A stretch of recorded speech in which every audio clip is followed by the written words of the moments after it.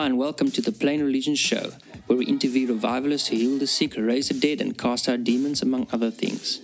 I'm your host, Aaron Walker. Enjoy today's episode. Mr. Scott, welcome to Plain Religion. Okay, let me get those English vocals stretched out.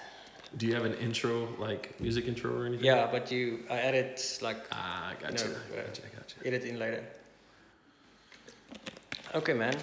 So I'm here with Scott and Picard Hen again, and we actually just had a conversation where Scott mentioned he doesn't really listen to other worship music or sermons or watch other DVDs or movies, even if it's Christian-like. Please, man, expand on that. What is your reasoning behind that? Or Yeah, for me, it's interesting because when I was really young in the Lord, I really listened to a lot of worship music that was word led, and listening to others, kind of lead you in worship and joining in that, and that was fantastic, especially in congregational worship. It was powerful. But when it comes to my personal time, as time has grown on with the Lord, I spend more of my time listening than I do actually speaking. And so that's the thing now, is that, I listen to a lot of instrumental. Man, I love opera. I really get into opera. I love good symphonies. I love the new Bethel synesthesia. That's no words. It's just, there's a little bit of technical overtones in there too, or techno stuff. Yeah. But I love things that just allow me to even listen for the Spirit of God rising within me. And so I love making a new song to the Lord.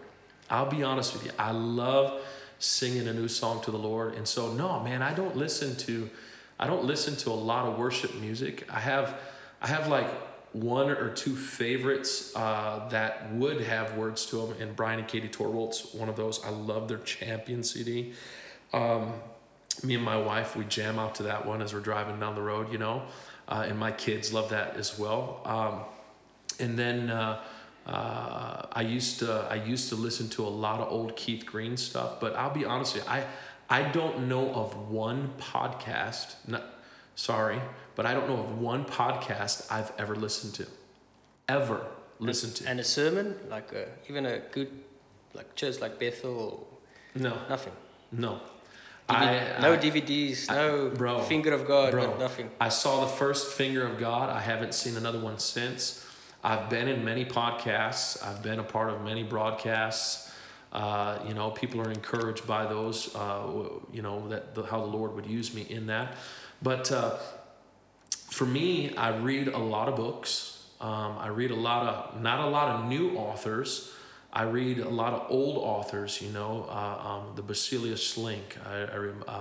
I read some of your old mystics. I love, even Spurgeon and Finney. I love that the old, the dead people. Let's just call it the dead category. They're alive in Christ, but they're dead.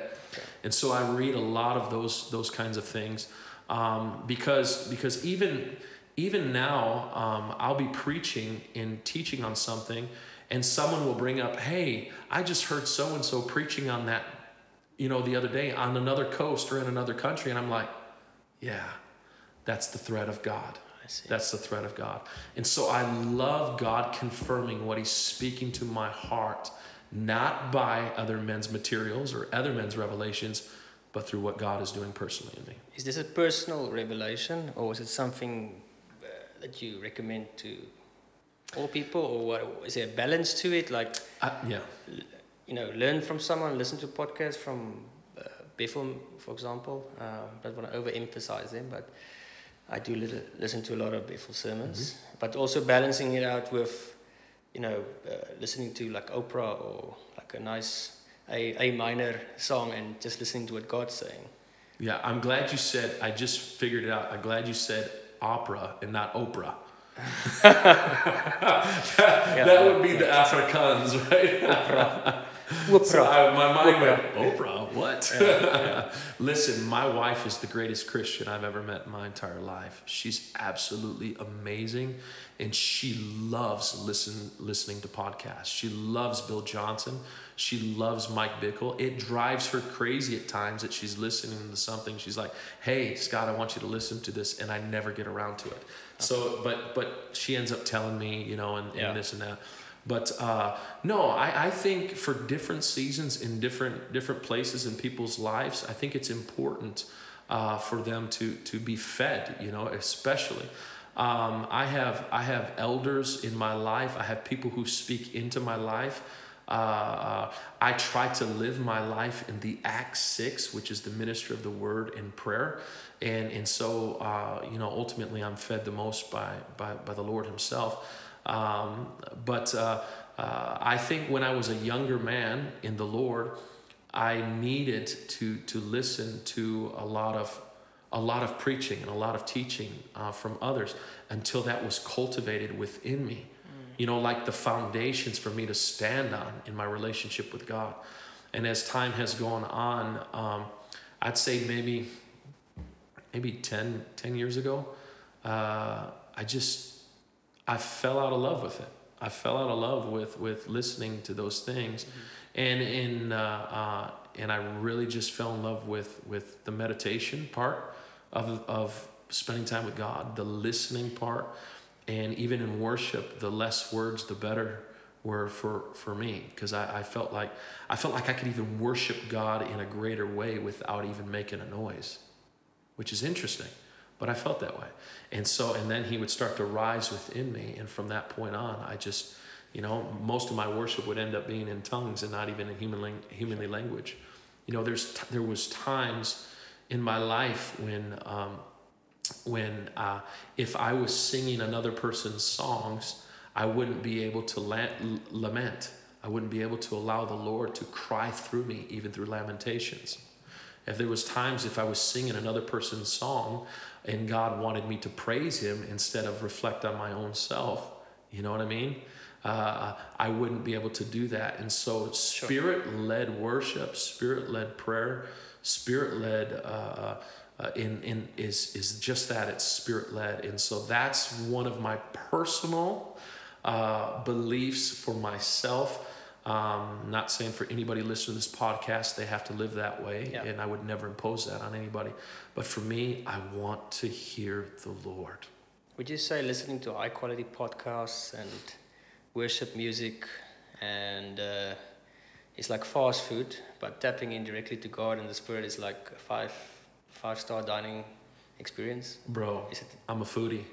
I'm telling you, that's what it's all about for me. And I'll be honest with you, I've been to Bethel, love Bethel. I've been different places. There's another group in North Carolina. Dr. Michael Brown is probably one of the best preachers I've ever heard in my life. He is so rich with knowledge.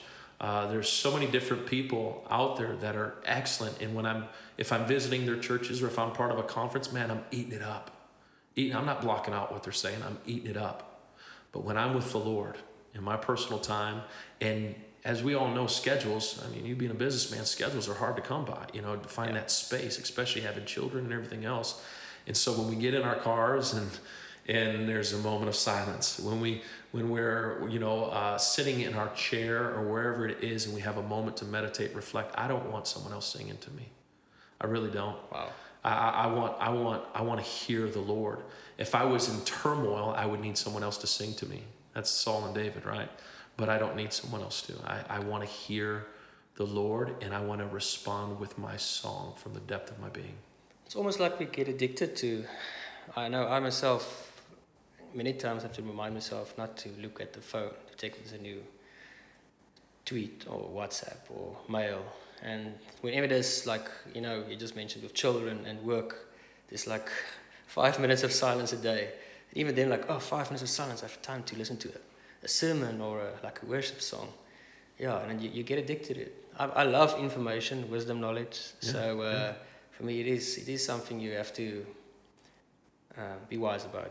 I get what you're saying. It's good. And I know Pickard always told me that when he listens to too many different sermons from many different pastors, and he gets confused, and then he just sort of gets back to the basics, the Bible, and what God tells him intimately. Yeah, So and I you think get that's confused. Yeah, and I think that's an actual problem in the church, you guys. Like I was sharing with some of you guys earlier, one of the things that I try to do, even with young men, which was incredible. A man, even at your house today, prophesied over me that I would have this kind of influence into young men. I'm like, what, did I tell you this? But what I like to do is, because so many people have been told through social media, not just social media, but even in churches, that they're this or they're that or the other thing. And so then they have to try to live up to that expectation, and they're trying to produce something that they have no root structure for. And so, you hear what I'm saying? It's like a cherry tree trying to produce apples. And that's one of the issues. And so when people come to me and they spend time with me over the course of time, what I really like to do is I like to lead them in a prophetic sort of way of reading the scriptures and letting them listen to their responses as well. Did you just say that? Did this just come from here? Helping them dig in and search out the matter like a king does in the Bible and how it says. And someone that's even been told they're an evangelist or they're a pastor or a teacher might find out not from me that they're not that, but through the inward revelation of Christ Jesus, in Christ in you, the hope of glory, Christ formed in you. They will find out from Christ in them of who they really are. And so, and that would actually help the problem that exists right now in our Christian culture, where we have people coveting each other's gifts and trying to be something that they're not, and because they've grown up in an identity crisis. And performance. I think there's a lot of people want to perform, and I think there's a sort of and I also fell in the trap of maybe seeking more the powers than, love. Jesus first, it's all about love. You can cast out demons and raise people from the dead, but as the word says, without love, it's nothing. Right. And I think a lot of people today, as with social media and YouTube and Bethel becoming sort of commercialized, you see the power everywhere, like it's more tangible, more easily it becomes real, it becomes normal, and you sort of almost want that more than anything else. And as you preached this weekend, get back to, God, love, Jesus. That's the most important part. That's it. Yeah. That's it, my man. Sure. That's it. Cool. Question I ask on this podcast, and this is the second episode. So who is Scott Lee? For those who don't know, where you're from, how do you get saved, what do you do? Well, I'll be honest with you. It's I'm like a mystery, to be honest. I look at my own life and I say, how God? I've seen so many things take place in my short 42 years. I was dead twice. My wife raised me from the dead, for those of you who didn't know that. I didn't know that. I was killed by killer bees in Mexico. Wow. My heart stopped twice in Melody prayed me back to life. I've had a horse fall on top of me, knock me clean unconscious. Can I quickly stop you? Yes. So you were dead. Did you go to heaven, or was it was there any experience from that? Nothing there. Okay. I mean, I'm not saying there was nothing there. It's just the Lord didn't want me there yet. Okay. And so what took place was, do you want me just to share the story? Is that sure. like to hear that? Yeah. So basically, one of the horses were out in the field, and one of my horses were closer to. We had cobblestone roadways, and in a very rural area of Mexico, and I was hearing the horse. We call it gritaton. They were screaming like really loud. And I was like, what's going on out there? This is crazy. I've never heard our horses act like this before. And so as I was going out my front door, interesting that my front door, when you go out and you shut it, it locks behind you. And so I went outside, and little did I know that I was stepping into a cloud of millions and millions and millions of killer bees. They instantly started to go in my nose. They went in my ears. They were in my mouth. They were down my shirt. They were everywhere you could think of, attacking my eyes. I turned around and I was banging on the door with everything in me, and I was screaming to my wife, "Melody, please let me in. I'm dying out here." And she was coming down the stairs. She's like, calm down. I'm coming to the door. You know how sometimes us guys, we can be a little dramatic, and especially evangelists, right? And so I was at the front door, and she finally opened the door, and I went in and I started brushing my face off and everything, getting them out. And she was freaking out, and I was pulling my clothes off. Well, one of the guys who was a young man in training, and he was at my house that day. His name was Juan. We call him Juanito. He was in the house, and he grabbed my switchblade. And the only thing you could do with the horses, you can't leave them tied up because they'll die, right? So he ran out and he cut the rope of Charlie Brown, was one of my horses. He cut the rope, and Charlie Brown did what he was supposed to do. He took off running through the fields and ran away from all the bees, and they couldn't keep up with him. Well, I had another horse named Coffee, and when Juan came back, he was brushing himself off, taking his clothes off, getting them all off him. And luckily, my family, all my kids, were in the house. And that week, we had installed on our windows screens, because our house had no screens on the windows, which was a God thing. And so I put my clothes on, and my wife begged me not to go back out there, but I couldn't let my horse die, and it was a pregnant horse. And so I ran, I took the knife, and I took off running and into the field, and swatting the bees all around me, and I cut the rope. Well, she freaked out, and she chased me back to the house. She jumped on top of my Chevy Suburban, crushed the inside in. The hood. She kicked down the door of the garage. She was ramming our front door, and we couldn't let her in because she was going crazy, and she would have killed all of us.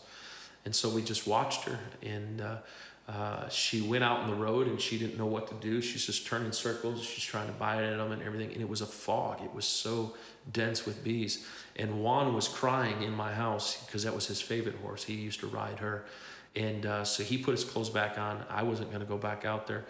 And he ran out there, and he grabbed her rope that was still around her face, and he started running down the block trying to get her away from the bees. And by this time, the report had reached the neighbors in the surrounding towns. And Thank you. Sorry about it. Yeah, no problem. So she was standing in the road, and she just looked at me, and you couldn't even recognize her face anymore. Her eyes had swollen shut. Her backside everything was deformed. Her cheeks, everything was deformed. And she looked at me, and she just fell over dead in the road. The bees took out one of my dogs. I had a yellow lab named Frida, who was outside as well. And she died in that moment as well. And so we buried that. The adrenaline was still rushing inside of me. It was a very sad, sorrowful day. And one of my friends, he went and got his tractor, and we buried her out in the field. And that day, I was feeling really sick. I didn't know what was going on. After I went inside, my adrenaline started, calming down and just reflecting. I was sitting in my chair, and all of a sudden, I started to feel faint. And I told my wife, I said, "Melanie, I think I'm just going to go lay down." And as I was walking up the stairs from my front foyer to the top to my bedroom, I collapsed on the stairs and almost fell backwards. Luckily, my wife was walking up behind me. And I woke up in my bed with my clothes off me except for my underwear. And my friends who had also been missionaries that joined us there in Mexico, they were standing around the bed, and everybody was praying. And I woke up, and I saw my wife, and next thing you know, I was gone again. And I felt this thump, boof, on my chest. And I woke up, and it happened again about 10 minutes later. And my wife, she was crying and praying in the spirit when I came to. And 2 times my heart had stopped. And my wife, she's a medical person as well. And so that's how we knew that took place. But after the second time my heart stopped, I heard the voice of God, and he said, "Stand up, Scott. Stand up right now, for the land is trying to spew you from its mouth." And I stood up, And as I was delirious and there was people around, I didn't even see them. The Spirit of God came on me, and I began to pray in the Spirit in a new tongue and prophesy over the land and speak goodness and blessings towards the land that didn't understand why we were actually there. And then next thing I know, I woke up about 3 days later, and because we didn't have any hospitals near us, we were in the mountains, you know, and Wow. I knew that there was a huge prayer chain praying around the world for us, but yeah, about 3-4 days later, I woke up, and that's my story of the horses. Brother.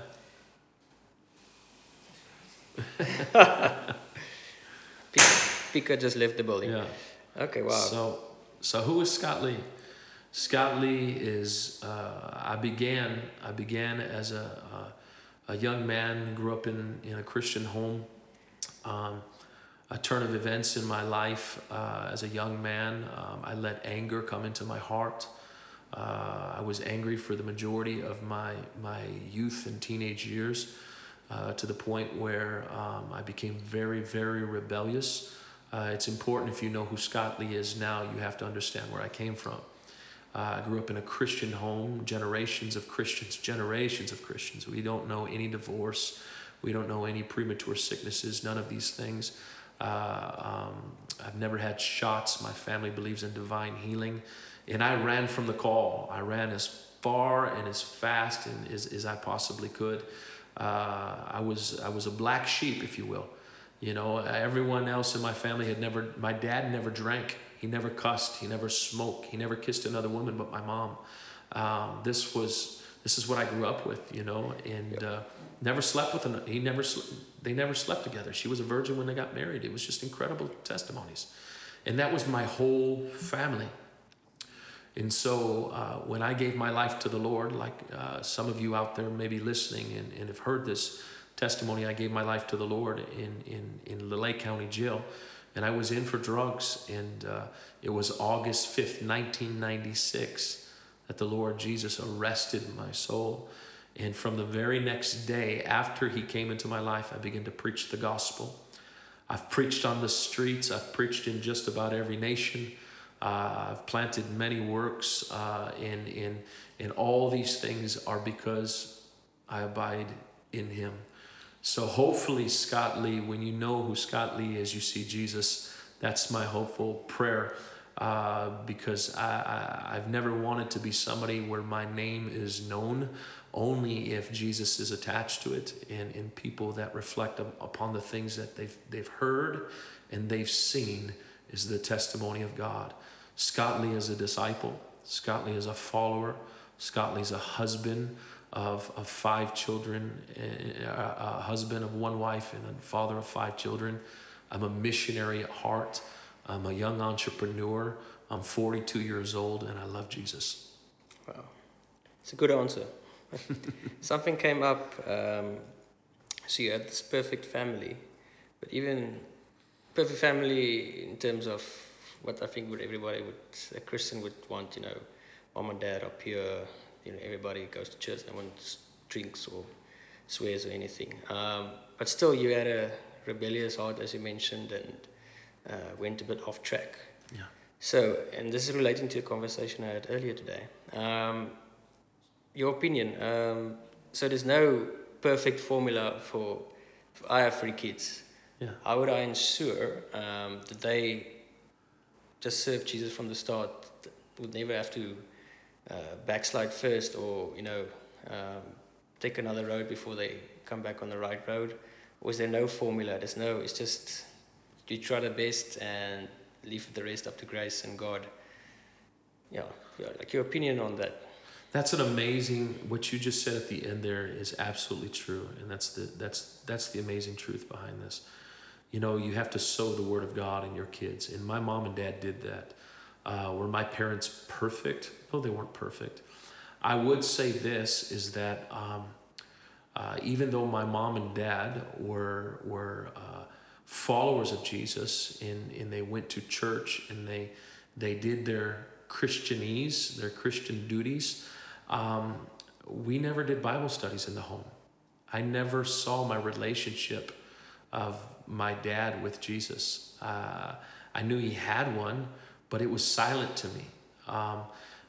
And my mom's was the same. My mom's was a little bit more outspoken than my dad's, but you know how men are a lot of times. They keep It's it a common private. thing, yeah. Yeah. And in part of that, I never saw my dad emotional. I never saw him crying in the presence. Barely saw him lifting his hands in worship. And so for me, being a young man, I couldn't identify because I was going through emotional times as well. You know, I mean, I was going through identity crisis, all those kinds of things.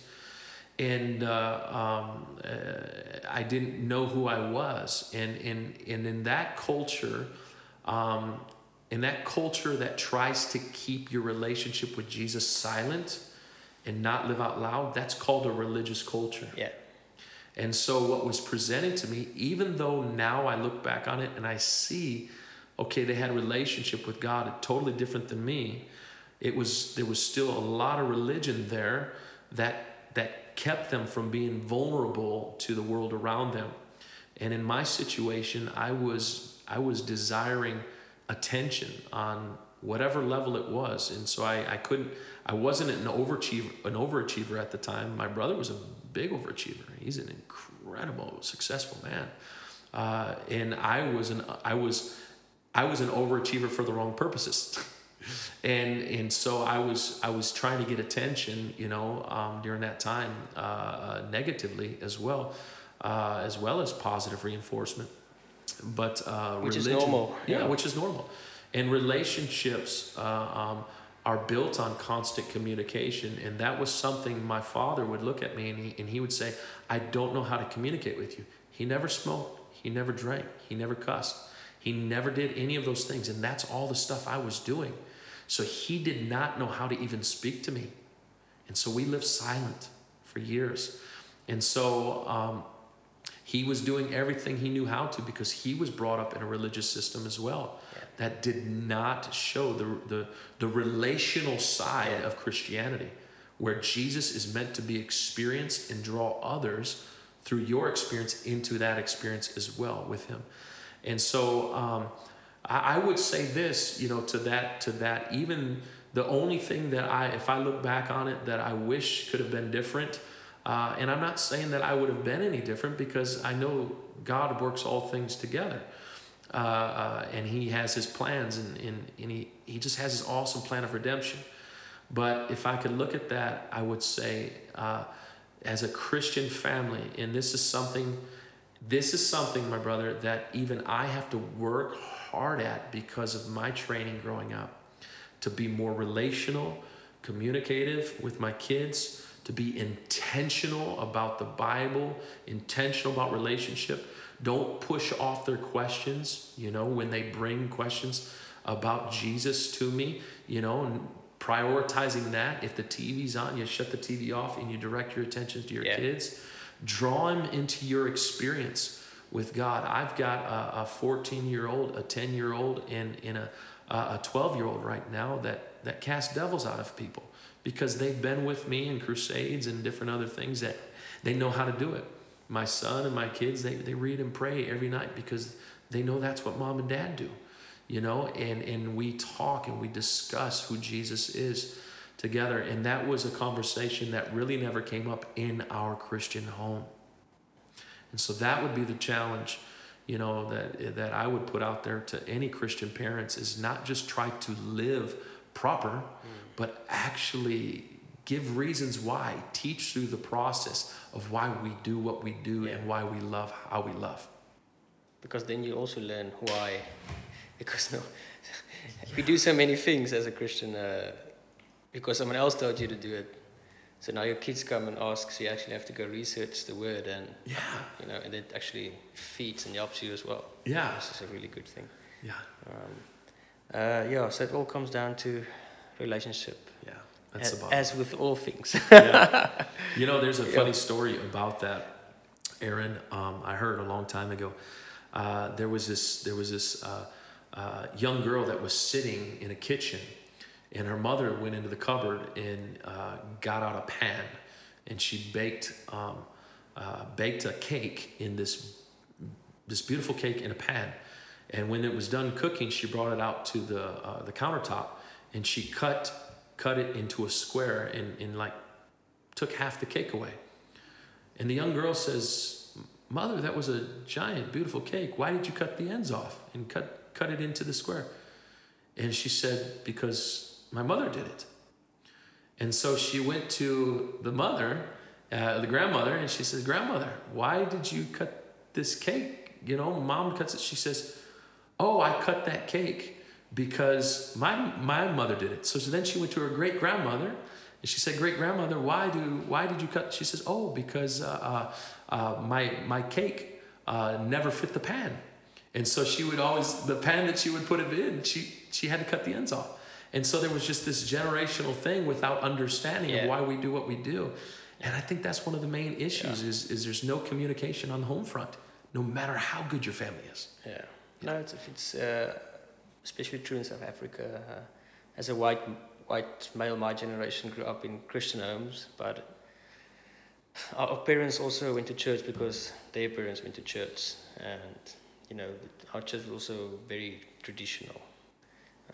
And we grew up in that very traditional good homes. My dad never drank or smoked anything, but there's no life. You never know why. Yeah. That's very true. Okay, I think we can move on. Cool question. What's the craziest thing you've ever seen? Oh my goodness. One of the craziest. One of the craziest things I've ever seen. Top 5. Top 5. I've seen blind eyes. I've seen deaf people healed. I would say probably my favorite story. I like stories. Yeah. My favorite thing was, you might have heard this the other day about when the child was raised to life. And that's my absolute favorite story because it was like I got to participate in the Bible. Yeah. When Jesus, he looked at the young girl and he said, "Talitha kum, you little jerk girl, I say to you, get up." And then she rose and he presented her to the mother. And so when I was a part of that dead raising in Mexico, that changed my life forever.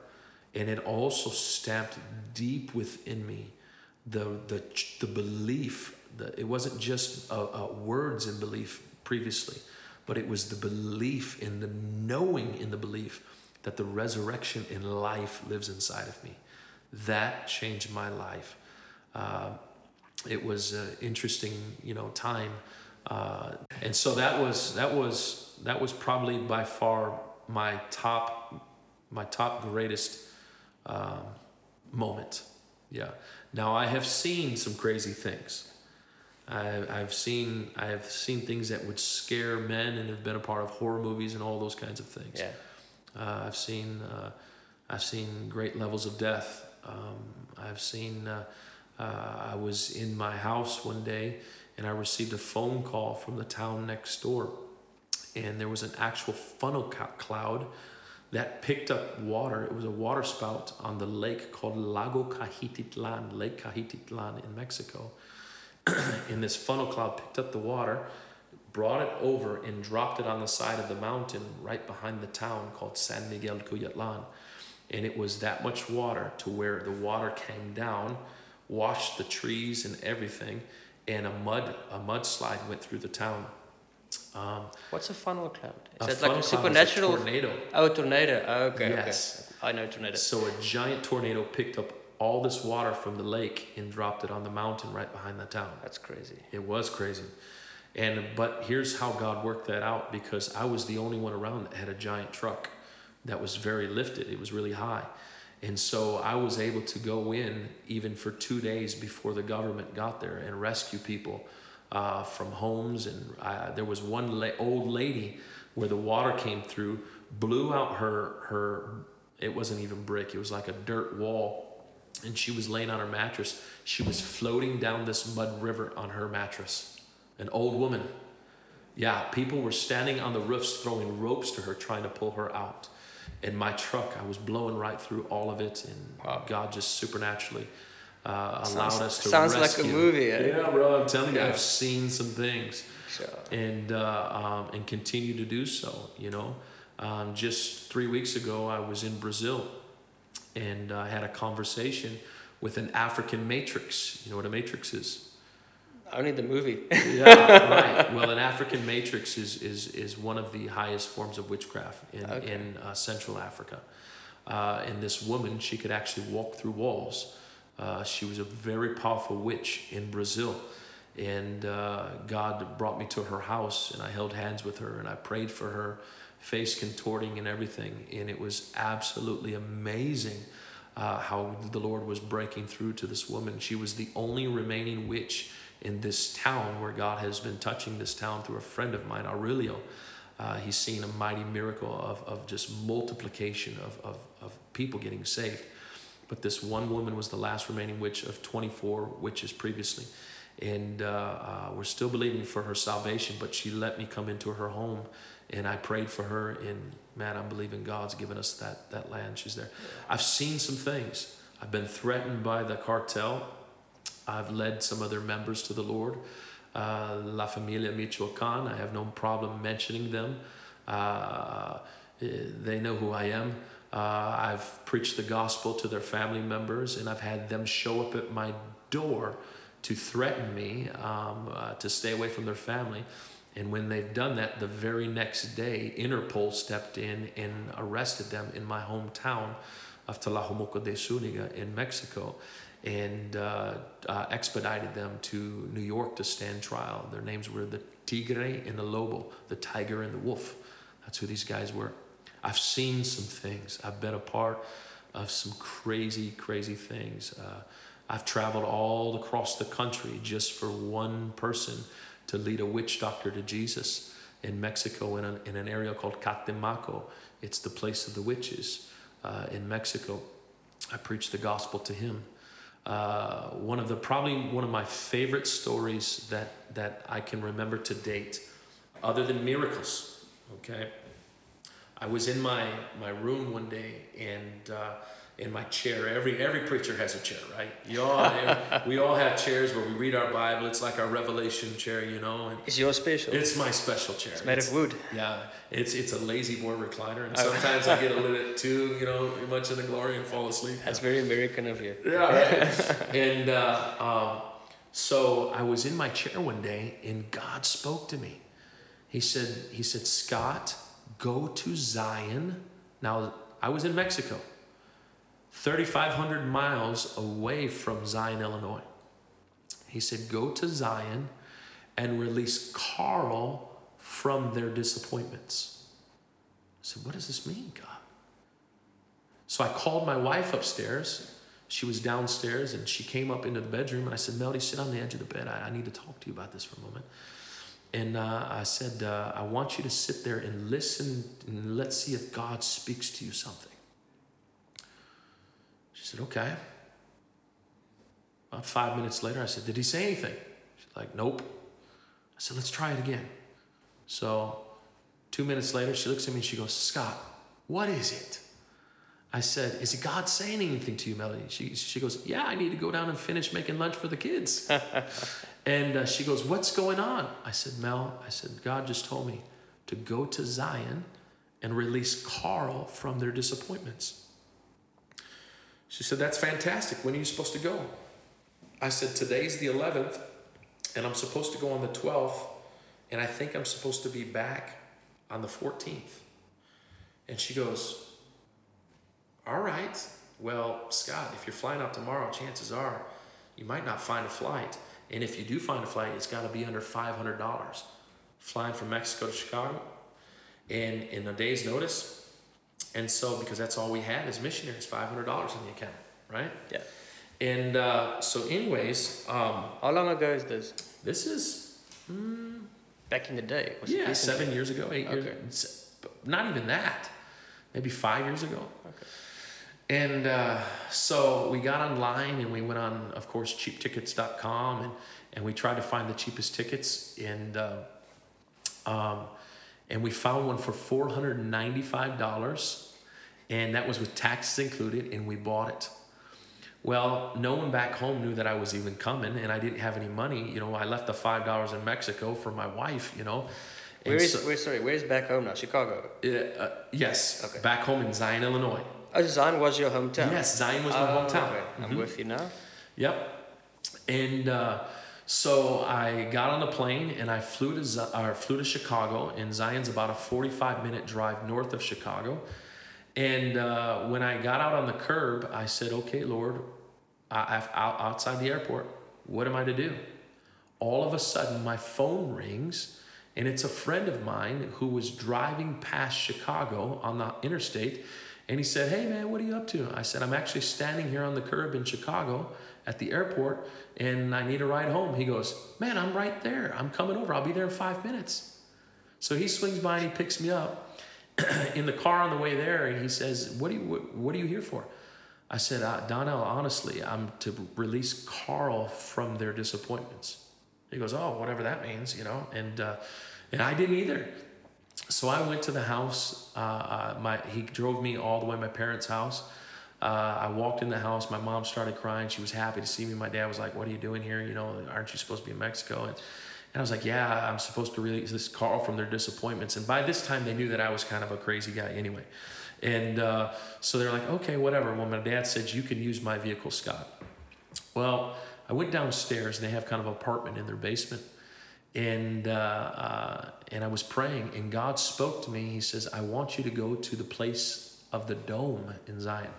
Now, in the center of Zion, there's this old structure of a dome that came off of a building that was there previously. It's an old relic building. But it was raining outside. And I was like, Lord, it's raining. He said, go to the dome. So I went to the dome, and it's raining outside. Okay, I don't know of anybody here, you know. And so I'm reading the plaque about the dome, just thinking, maybe there's some kind of significance, some Bible code or something, you know, on this plaque. And the Holy Spirit says, as I'm looking at this dome and I'm looking at this plaque, he says, tell Frankie I want to release him from his heroin addiction if he'll just believe. There's nothing there. It's a building. I'm staring at a building. And so I yelled as loud as I could, Frankie, God wants to release you from your heroin addiction if you just believe. Raining outside. Across the street by the Zion Bank is a man walking a pit bull, a dog, and he shouts back at me. He says, is it true? Is it possible? I turn around and I look. I said, is your name Frankie? He says, yes. He comes walking across the street, and he says, is it true what you said? I said, yes, man, if you just believe in Jesus, he'll release you from your heroin addiction. He said, dude, I just moved here 2 weeks ago. I'm trying to get out of this heroin addiction. And he hugs me, and I pray for him. He's crying, and I'm like, wow, this is incredible word of knowledge kind of stuff. So then the Lord speaks to me. He says, go to a coffee shop called It's All Good. So I went to this coffee shop called It's All Good, and I walk in, and there's a city commissioner sitting there, and a friend of mine, Lloyd Deteen, and he's like, hey, what are you doing here? I thought you're supposed to be in Mexico. I said, yeah, I'm not going to try to explain to him what the Lord was saying. Release Carl from their disappointments? Yeah, right. And so anyways, I ended up going home. And now remember, I went on the 12th. And that night when I was praying, the Lord said, on the 13th. What does that mean? All right, Lord. And so that day I woke up and I just started praying. I thought it was going to be some really dynamic day. Everything was going to happen according to, whatever plan. And I was just praying all day long. And finally, it was around mid-afternoon, and my dad, he says to me, Scott, I invited your brother over and his wife and kids to have dinner with you. I said, okay, Dad, that sounds good, and he made some really nice steaks, some brie. And so we're sitting down there at the table, and my brother, he does not understand these things. He's a businessman. He's very logical in his thinking. He doesn't understand being led by the Spirit. None of this stuff, okay? And we're sitting there, and my brother brought his whole family over to sit with me. And all of a sudden, as the food is on the table, the Spirit of God says to me, get up right now, Scott. Leave and go to Tim Lewis's house. Tim Lewis was a friend of mine I hadn't seen in 4 years. And so I look at my dad and my mom, and I'm weighing out the situation because I know it's not going to be good with my brother. And I look and I said, Mom, Dad, I need to go. And my brother, what? Where are you going? I brought my family here to see you. You've been gone. And he starts going on. And my mom looks at me and says, go, Scott. My dad says, Scott, go do it. And so I get in the car and I drive over to Tim Lewis's house. Crazy. He pulls in the driveway, getting home from work. I pull in right behind him. He gets out. He's thinking, who's this pulling in my driveway? And I step out of my dad's truck and he goes, Scott, what are you doing here? I said, Tim, you'll never believe it. He goes, why don't we go to It's All Good coffee shop? That was the day before, right? I had nothing happening there. Well, anyways, so we go to It's All Good coffee shop and we're sitting there and we're talking. 10 o'clock comes around.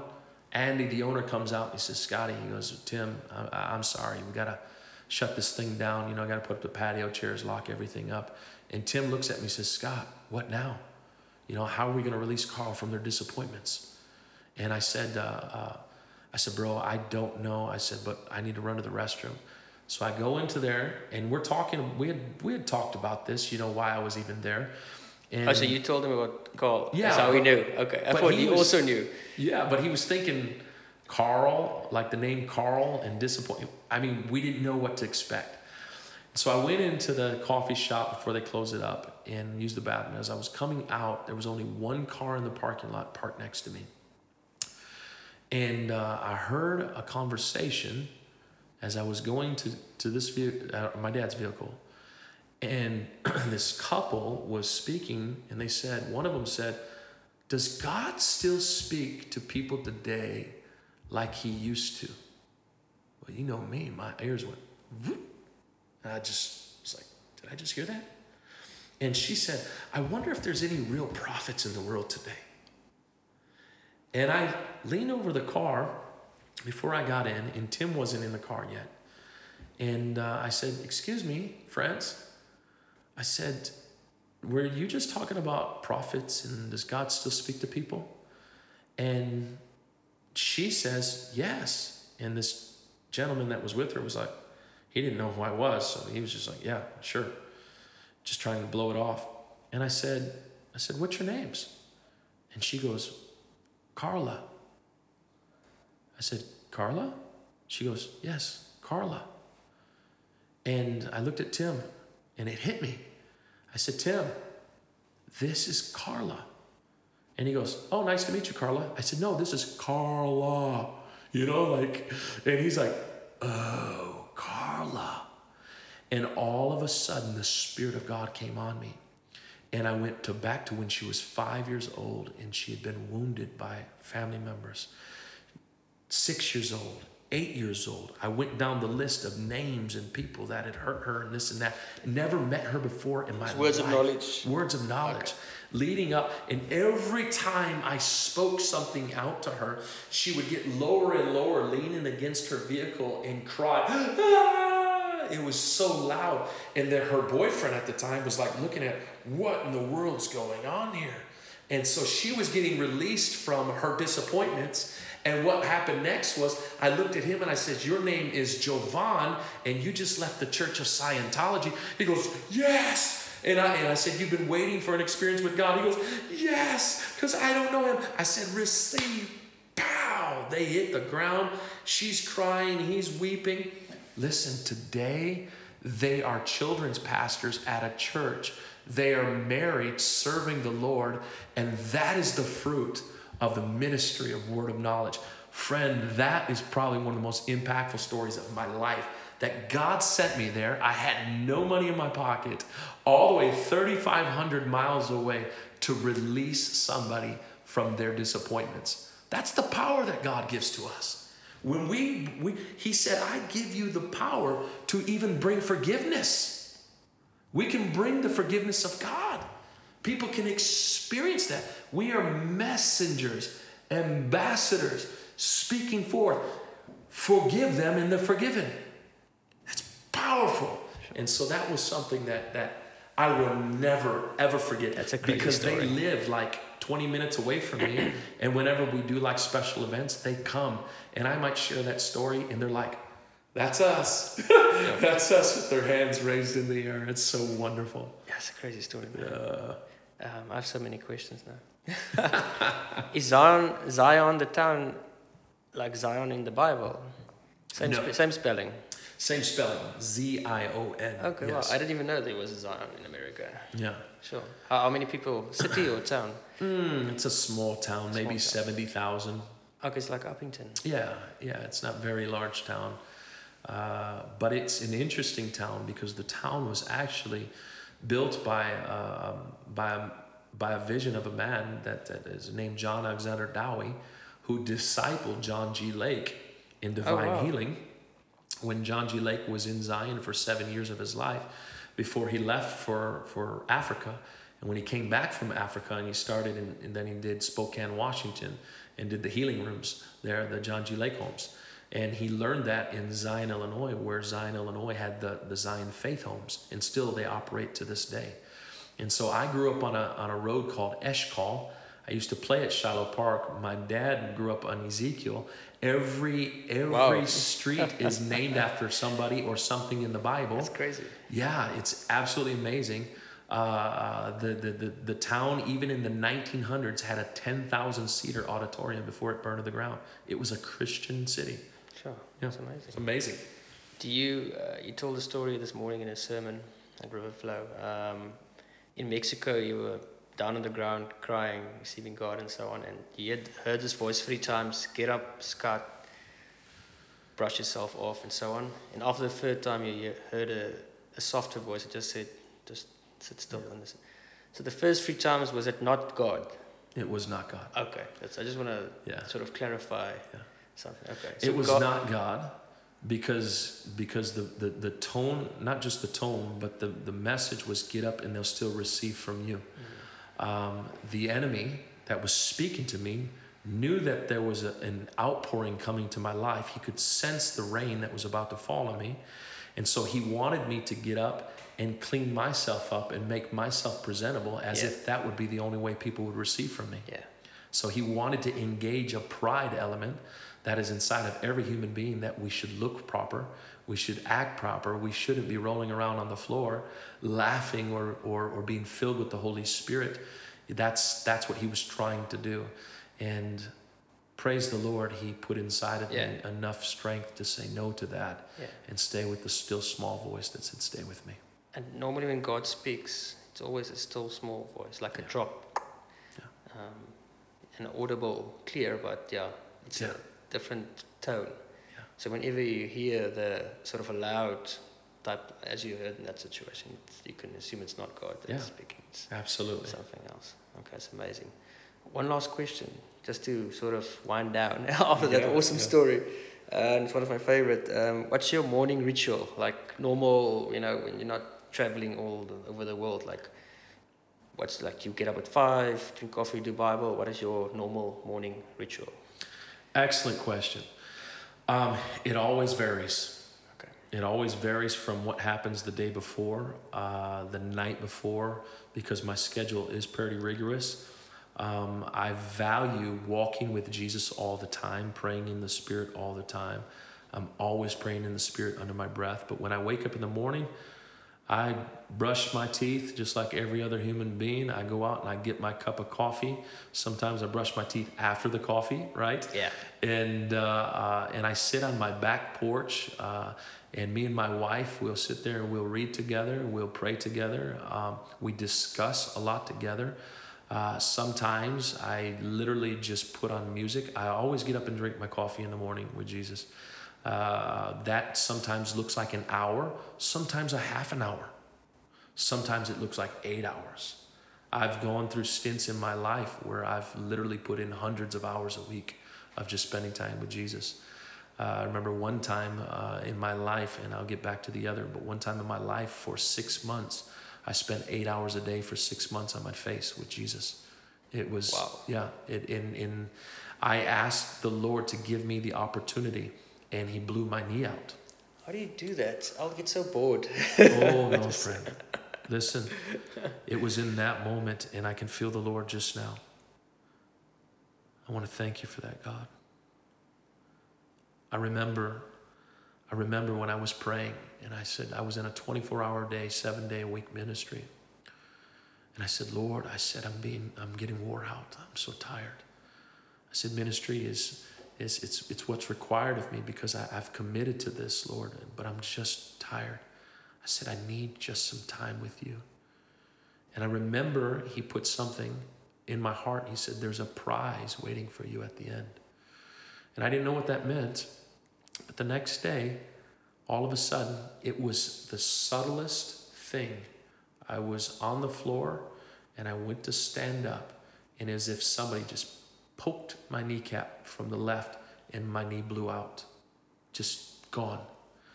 I couldn't walk. I was in utter pain. I didn't know what to do. We had no insurance. My wife and I, we immediately began to pray for 3 hours. We asked God, Lord, we have no money.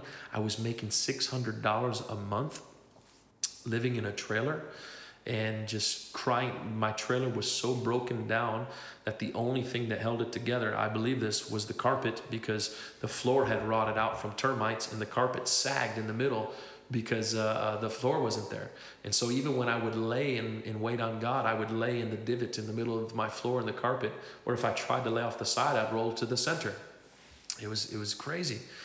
And I tried, I was weeping and I was like, God, this can't be happening.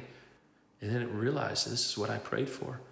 So I said, Lord, I'm going to utilize this time in tears of pain. I'm going to utilize this time, Lord God, to spend time with you. Right then and there, the mailman pulled up outside. We heard him pull up and he hit our mailbox, and we heard the shut. And Melody, we took a break from praying those 3 hours, and she walked out to the mailbox and she came back in and we opened it up, and it was a check for $10,000. Yeah, for my surgery. And so I fell through. I didn't fall through. I followed through with my commitment to the Lord that I was going to spend the next months. And I literally, for 6 months, 6 whole months, spent 8 hours a day, a full work day on my face. And I would get up, and that's where he actually taught me how to play the guitar. I began to sing. I began to make music. I wrote music. I wrote songs. That later on helped me become a worship leader for 3 years. In those times, I read through the Bible, downloads of Revelation. I mean, just on and on and on. But that's not every day. It's not my everyday life. My everyday life with Jesus is just walking with him and talking with him and seizing every opportunity to be with him. I wake up in the mornings and I have to take my kids to school because my wife is with them all day long. And so I wake up at 6. I wake the kids up in the morning. I take my little kids to school. Then my son, I take him to another school that's 20 miles away from that. I get back. Then I've got to go to the office. But I don't go to the office yet because I spend that time with the Lord. Then when I go to the office, before anything happens, for any business, anything, I'll take an hour, 35 minutes, 40 minutes, and just Jesus, I commit this day to you. Lord, I'm here. I worship you. And worship music is playing on all the time. Now, this is how I stay. Because every hour and 15 minutes in my office is a 20-minute time break scheduled in for Jesus. So as the day goes on, every hour and 15 minutes, I take 20 minutes in between to stop, worship, refocus, reconnect, and then I kick off with another hour 15. And it's also helped me to manage my days wisely, manage my time, manage the businesses, manage my business at the church, manage counseling affairs, manage all these kinds of things. Every hour and 15, there's a 20-minute break of just resting and waiting on God. So over the course of the day, over the course of a work day, that's a lot of hours. Yeah, it is. But that's how I do it. Sure. Yeah. I'm going to lock myself in the bathroom. Yeah. Yeah, okay. Scott, thank you. That was an hour, and I have a million questions, but I think that's enough for now. I really appreciate it, and it's an honor to have you on this podcast, man, and here in Uppington. Cheers, man. Aaron, this has been fantastic. Uppington is a beautiful place. The people are wonderful. They're quite lekker. Yeah. And being at your home today really blessed me in the churches as well, and the Upfire, Uppington Refire event. It was phenomenal with Evangelist Pickard Hen. I couldn't ask for a better host. And I'm just grateful that the people of Uppington have received what the Spirit of the Lord, I believe, is saying to this region. And you're going to see an outpouring of the Lord come very, very, very soon upon your land. In Jesus' mighty name. Awesome. I believe that too. Thank you. Actually, Uppington there's this, I was going to say, a rumor going around the country through church leaders and ministers. There's like 7 cities that will have a huge outpouring, and Uppington is actually one of them. I believe it. Yeah. I believe It's something coming. even kicked off this weekend. Yeah, definitely. Yeah. Thank you, man. Cheers. Yeah. Blessings. Thank you for listening, friend. If you want to check out my other projects, you can go to my website, aaronwalker.co. Aaron spelled E-R-I-N, Echo Romeo India November, Walker spelled the normal way, .co. In other words, .co. Thank you, and God bless.